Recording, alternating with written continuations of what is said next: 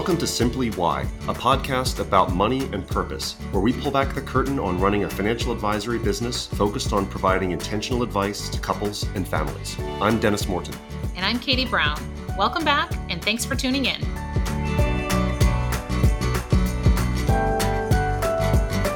All right, Katie, I think we're feeling sufficiently caffeinated to talk about estate planning today, aren't we? Yes. I have a little bit more coffee left in here, so it may still ramp up. We'll have to see. Yeah, it was a little slow start to the day, but we're 2 cups in. I think it's feeling pretty good. But this is a good topic. You came up with this one to talk about estate planning, collaboration. What kind of prompted that in your mind? You know what prompted it? I feel as if I've had multiple conversations recently with families where they're trying to accomplish something. They're updating their estate plans. They're thinking through maybe some different changes. In the process, we've had different scenarios where the process has gone well, where I think we've had really good collaboration with the estate attorneys and things are set on the right track and they're being implemented. And then we've had some more challenging cases where there hasn't been enough communication. And I think there's a little bit of a disconnect from sometimes what we hear from clients and then what we see put down on paper. Mm-hmm. We thought it'd be really good to visit this conversation and talk through where we show up as advisors, how we help support the process, and how that may be different from what an estate attorney may be delivering. Yeah. And just to be clear, when we talk about estate planning, it's not just trusts. Yes. This is an extension of a financial plan. And there's a lot of moving parts because sometimes people come to us and say, I think I need a trust. It's more complex than that, right? Yes. The estate plan, and actually maybe just to start with the basics then. So an estate plan at its most basic level is your wills, your powers of attorney. So the will saying where all of your assets will flow upon your passing, anything that does not have a beneficiary designation. And then the powers of attorney, naming who those important trusted people are in your life that are going to help make decisions on your behalf when you cannot do that. That's the more basic plan. And then we can get into more sophisticated planning. And that's where the trust conversations come in. So if you were to draft like a script or a timeline for how someone kind of approaches estate planning, where do they start? How does it work best? Honestly, before you even get to the legal conversation of the documents, I think you need to start with the conversation of the why and the what. Mm-hmm. What are you trying to accomplish? What are you trying to accomplish for you and your family? And why is that so important? And all of that has to come first to be very clear on your goals and what you're trying to accomplish before there's the how piece of executing with the documents. People want to jump to the how sometimes. That happens in a lot of financial planning. We talk about let's just get to the implementation. Yes. Like we have to pump the brakes a little bit and say, well, you could end up with something that might not be exactly what you want if you skate past the what and the why and some of those big questions. Well, because I think you have a much greater tendency, if you're not clear on the front end for what the purpose of your money is and your goals and how you're trying to achieve them, then I think it's very easy to fall into the, I don't want to say trap, but fall into the path of, well, what's the most tax efficient or numbers oriented way that we can accomplish something? Right. And what you end up with on that side may be very different by the time it shows up for you and your family than what you intended. So you really have to put the work in on the front end. Yeah, one of our accounting friends has said for years, be careful letting the tax tail wag the planning dog. Mm-hmm. You know, because I just want to avoid taxes. Well, you can do that, but you might end up with some things that really aren't your intent in the first place at all. Mm-hmm. The estate planning conversation often begins with this idea of enough. Like, do I have enough to provide for this generation? If so, then you move on to how does it make its way to the next generation? And a lot of that, it starts with confidence. That's one of the reasons why we talk about confidence being the real outcome of financial planning. What role do we play in the estate planning process? Now, as a CFP, Certified Financial Planner, and then how does that transition over and become collaboration with an estate planning attorney, with a tax advisor? I love our role. I think it's a little different. It clearly is different. That's why you need your whole advisory team, because we're all going to bring a different expertise to the table. But we really start with the big picture and getting to understand the full financial landscape for our clients.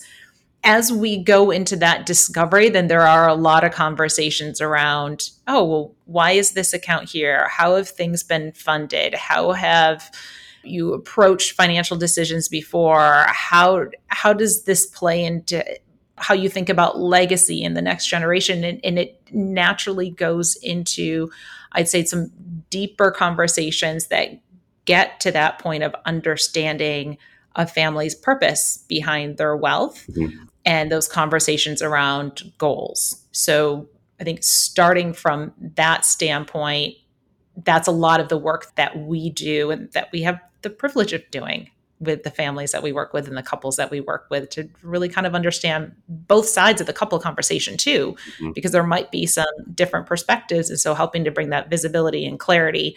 And then from there, we help the families to understand, okay, where do my other advisors come in? How does everybody play a role from that point forward?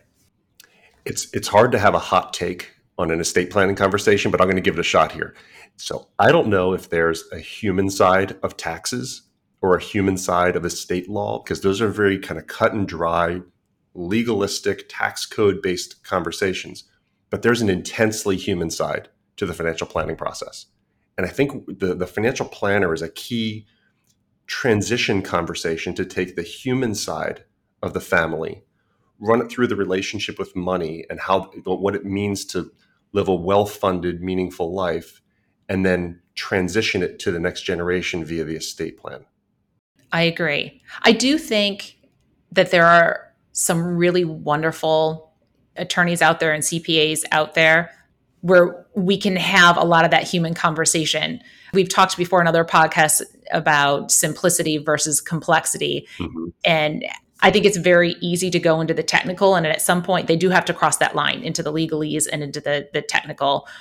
The human side of the conversation, I think, oftentimes starts with us. But when we get that great collaboration with another advisor that totally appreciates that, I think that helps to determine what the best technical pieces are to put in place. Yes. And this is true of all the professions, whether it's accounting, legal, financial, is that there are some places you go and you're going to get a boilerplate solution. I'm sure there are plenty of advisors out there where you walk in and you're getting their boilerplate investment solution, what they do for everyone. The same can be true of tax advice at certain tiers and legal advice. I think the key is, if you're approaching the estate planning conversation, am I working with a professional who truly is tailoring this? Because oftentimes we'll hear someone say, hey, my buddy just got a trust. I think I need a trust. Well, what's your buddy's circumstance? Do you know? Does he know? Or was he told by someone else that a trust was necessary? Yes, I definitely agree. And I think you're right. Be careful of the boilerplate approach. As you're having conversations with professionals, really pay attention to how much they're listening to you, how many questions they're asking, how interested in your specific circumstance they may be. And then also, how open are they to collaboration with your other advisors? How willing they are to have those open-ended conversations and to invite others in. I think it's kind of the first step in assessing whether or not you're getting a boilerplate response or you're getting a true plan that is suitable for you and your family. Right, right. Let's kind of flip this to the other side. Say, when doesn't it work well? When have we seen estate plans go sideways? And frankly, we've seen them go sideways after someone's passing, when it's being, actually executed, but also in the planning process. I mean, there are instances where the estate plan is put in place and we're realizing that, it's done maybe before we're engaged with them. And we realize that none of this has been communicated, that there's an internal conversation that hasn't happened, isn't happening. And we need to go back and start communicating intent and everything else. It's a cart before the horse scenario. Where have you seen estate planning go sideways? I can think of two immediate examples of it that are very common. The first one being very common is a new estate plan is put into place. There are beneficiary changes, and those beneficiary changes are not communicated for one reason or another. And it could fall down in a couple of different places. It could either not be communicated from the attorney to the client that, hey, this is put in place. Now you need to take step A, B, C to make sure it's implemented. Or sometimes that is communicated to the client, but they're also grasping all the other things that are happening in the estate plan, and they just may be overwhelmed with things that need to happen, and they lose sight of making that change, making that update. And I know when we go into our client meetings, we look at all of our beneficiary designations before going into client meetings. And if there's a change, or we know they're updating estate documents, or we see something that doesn't quite flow with how we understand things from a conversation, we're double checking that information. And just to hang on to that for just a second, because I think beneficiary designations, I think, are sometimes misunderstood by clients as well. Have you encountered that in client conversations? Yes. Yeah. There's the qualified assets, non-qualified assets, how those map. I think some of the confusion that comes through is I hear from clients say, all of my money will eventually go to my kids or will go to my spouse. And then we may point out, okay, but your IRA beneficiary does not say that. And they say, yeah, but my will does. Right. And so just that reminder of, if there's an existing beneficiary designation on an account, it does not go through your will. It's not going to follow through your will or your trust document unless the trust is listed as the beneficiary. Now, those beneficiary designations come first. Those other pieces may come second. And so I think there's oftentimes miscommunication there. Aside from beneficiary designations, I think one of the other places that I commonly see estates go sideways is when a couple, spouse and spouse, have either mirroring estate documents. So they look the same on paper, but perhaps it's a second marriage, a blended family, something else. They may name each other as primary beneficiaries first, and then their children, their individual respective children from their first marriages, as contingent beneficiaries.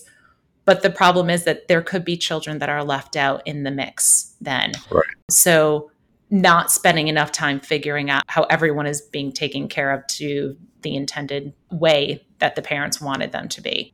And there are many other ways that the wills from one spouse to another, like a mismatch there, has an unintended consequence. Do you ever get the impression sometimes you sit with a client and they say, can we take a look at your estate plan? And they kind of look at us cockeyed like that's an odd question for their financial advisor to ask. But it's a really helpful document for us because we've seen the unintended consequences. Yes. And same thing with tax returns. I think sometimes when we request tax returns, it kind of catches somebody off guard too, because they're like, well, you're not my accountant. Right. Yes, but a lot of what we manage and a lot of what we do is highly connected to how it shows up in your taxes. And once again, beneficiary designations, and even just making sense of the conversations that we have and the understanding of their intentions around their money, how that flows. Is that the same as what they have stamped down in their legalese? It's so important for us to be able to review those documents. I think there's sometimes this bias to believing that the estate plan is what happens when I die, but it influences so much what you do when you're living. Like, which asset should I be spending down? What's the best asset to inherit? How does it influence my gifting during my life versus what happens in my death? And so, if you want somebody to be holistically advising you, sometimes holistic, you see, okay, we're looking at the whole picture right now, but think holistic, like now and into perpetuity. We're talking about the whole time horizon. Another thing that I've cautioned people as they enter the estate planning process, or we start having these conversations, is be careful what you're giving up in the interest of retaining control or influence over what happens to your estate. Hey, I want to save on taxes.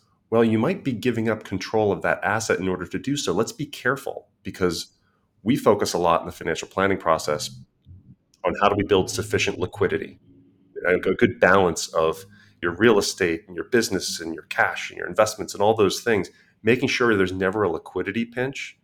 But sometimes if you're not careful, you could create an unnecessary liquidity pinch in the interest of saving on taxes or gaining control.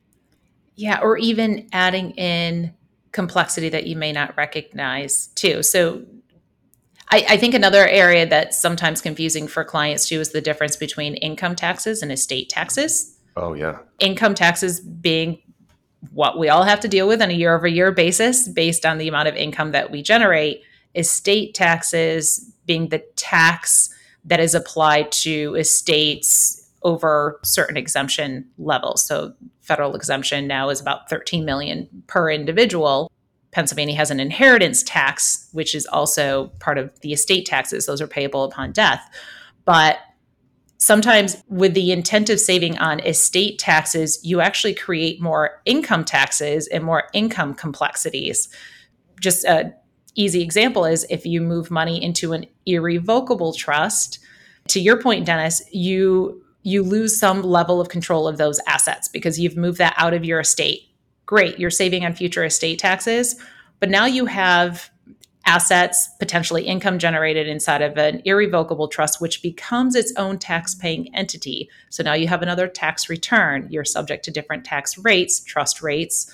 To my knowledge, as far as I know, going back in history, trust rates are always higher than individual rates based on the same level of income. So you may be increasing your current income taxes and the complexities that come along with filing your taxes now on a year over year basis to save on future estate dollars down the road. So just to be aware of that, because I think that catches people off guard as well. Yes. Let's talk about when people should revisit their estate plans. There was a flurry of activity a couple of years ago, right around the 2020 election cycle, about our estate laws going to change. Is there going to be a change in tax policy? There was a little bit of a trend, and estate planning attorneys were very busy at that time because people were revisiting their plans because they thought that the rules were going to change. I think anytime there's a major life event, you should be revisiting your estate plan. Anytime there's something that may happen to an individual that you have listed in your estate documents, you should be revisiting your estate plan. So if you have somebody listed as a trustee and perhaps they've had a health event or something else occurring, make sure that you're comfortable with the successor trustees, or you may want to name a new trustee. Just an example. I am always very leery of updating estate documents prior to changes officially being enacted, because I think there's far more conversation about estate law changes than there are actual changes that come to pass. And oftentimes when they do come to pass, it looks very different from the initial expectations of how it was going to show up.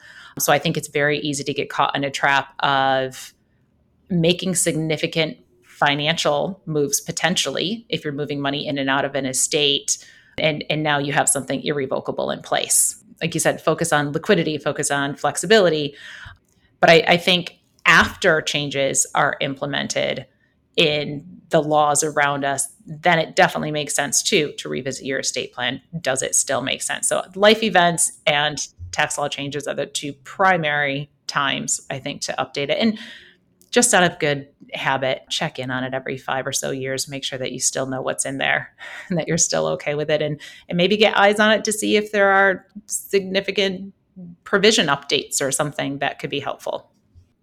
Yeah, I think it's also a helpful check-in between spouses. Mm-hmm. Just when you go through that process, every so often, let's dust it off, look at it. Is it still our intent? You talked about that, like just making sure you're on the same page. I know we've done that as a family. You've done that with your husband, Deke, and just to say, are these still the things that are priorities for us? And those have changed. I mean, especially as our kids get older, that's a big portion of our. It's funny. The last person to see Gina and I before we became parents was our estate attorney.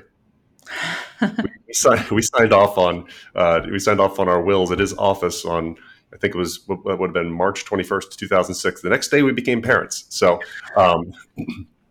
things have changed since then. There's a few more kids involved. So we kind of revisit that from time to time to say our care of the kids was really important at that stage. Now we have a business. Notion of how that fits into the estate plan. Those life changes are important, things to be cognizant of. Yeah. I think sometimes life can even creep up on you a little bit too. Like you may find yourself in a different financial position than you were a few years earlier, and maybe thinking about philanthropy differently and how that may show up either in your estate documents or an annual basis or otherwise, and how you may make adjustments. Once again, revisiting beneficiary designations or intention behind insurances. I think sometimes the aha moment of, I think we're in a different place and we can think a little bit more broadly about how we want to support the ones around us or the places that are doing good work. Yeah, I think those have been some interesting conversations, because with like a multi-decade bull market, and I think people have ended up with sometimes more in liquid investments and assets, retirement plans, than they ever expected to have. That comes up in conversation. They're also finding that maybe their kids don't need the same level of support that they thought they might, or, so it changes the dynamics of, okay, what is the residual? Where does it go? Is philanthropy something that we need to build in? How does that change over time? What do we give during our lifetime? What do we give at our passing? So I think that's an evolving conversation. Back to one of the initial parts of the conversation, what do we do versus what an estate attorney does, and how maybe like a CPA fits in, et cetera. We do often start with that why, that purpose, and then we get to the how, and that becomes a great collaboration time with us and the families and the attorney, the CPA, others that may be able to help solidify and bring in another perspective of what are the tax and legal ramifications of that how. And then you get to like the execution part of it.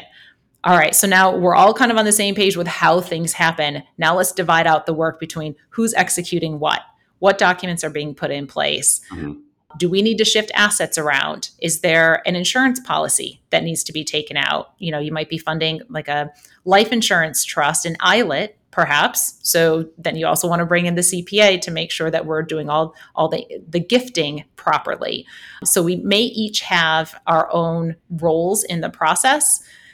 And then checking in occasionally, the implementation piece, I think, is another really good collaboration piece. So I think we all play different roles at different times. And it's important to have those lines of communication open with the other advisors sitting around the table on behalf of the clients. So I think as I'm thinking about summing up this conversation, and really it's how do you navigate the estate planning process through your team of professionals? I like to think in terms of big rocks versus small rocks. That analogy of when you're trying to fill the jar, don't fill it up with all the little rocks because then the big ones don't fit. Estate planning is a big rock. So when you're meeting with your financial advisor and you're engaging with them, make this one of the big rocks. We can talk about that stock you want to take a flyer on, or what the market's going to do next week. We can talk about those things. Those are little rocks. These are the things that we have to get right and make sure that we're aware of and checking in on. And it's a fundamental part of the relationship you have with your financial advisor. Yeah. And just a reminder that oftentimes it can be changed and updated. Careful with those irrevocable decisions, but a lot of the things that you have in the plan can be modified as you go. If it's not 100% perfect today, that may be okay, because life will naturally refine how you're thinking about things. That was a highly energizing conversation about estate planning. Next up, taxes. Those are the best conversations. I know. No, I really enjoyed this. I think this was a good conversation about estate planning. Hopefully it helps to bring some clarity to people out there that sometimes wonder, like, what do you do versus what somebody else does, and who should I be leaning on when? So I hope this is helpful to all of our listeners out there. All right, until next time. Thanks for tuning in to this episode of Simply Why, a podcast about money and purpose. We hope you enjoyed getting to know us, how we approach leading a financial advisory practice, and the work we do every day to help families and couples make important financial decisions. Morton Brown Family Wealth is an SEC-registered investment advisor. This podcast is designed for educational and informational purposes and not intended as investment advice. More information can be found at www.mortonbrownfw.com.